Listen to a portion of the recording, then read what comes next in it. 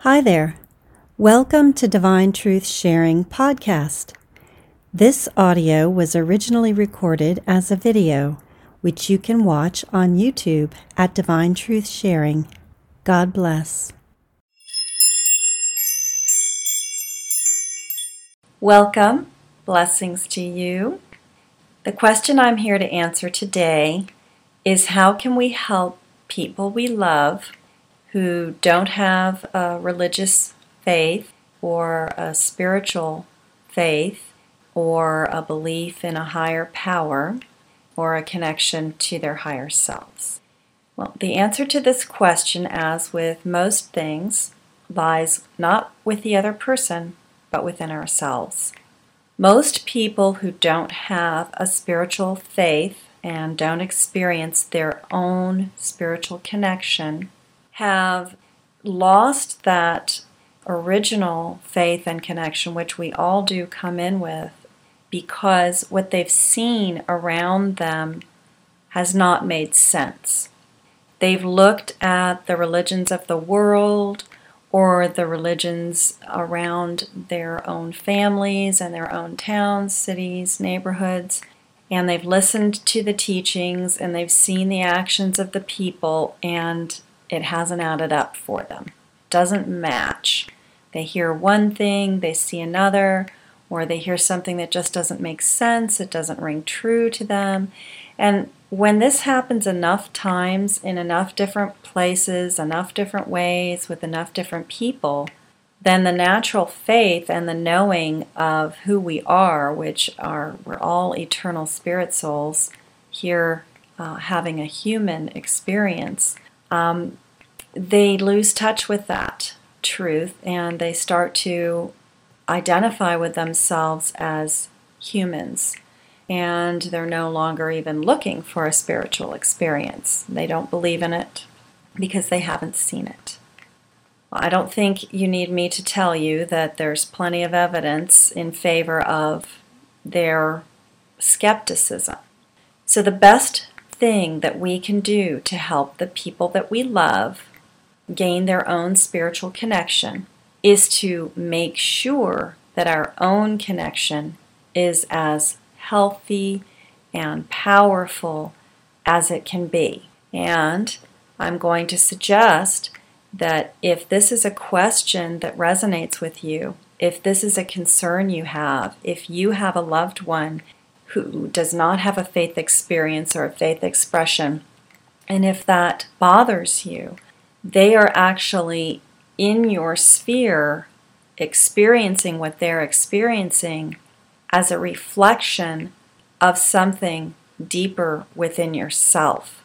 So, for example, you may have a faith tradition or a religious belief or some kind of a belief in a higher power, but maybe there's some uncertainty within yourself, and that is being reflected in the loved one who is near you, and it bothers you because somewhere on some level you're identifying with that. Look to your own faith.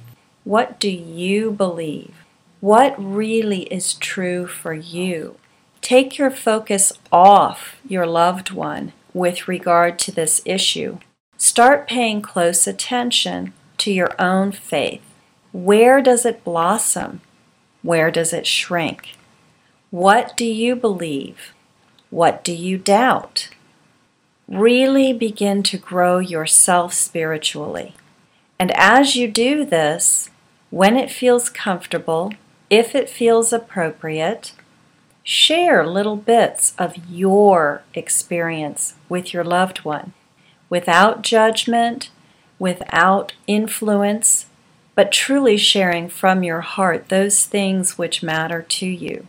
And your loved one will see that, and you will become an attractor for that which you're hoping for your loved one. It's wonderful that you love. It's wonderful that you have a care and concern for another person. Turn that inward, for the kingdom of God is within you, and this is the way to spread that truth and reach all those whom you love. The real question then becomes, how are you living your faith day to day? What is your own faith practice?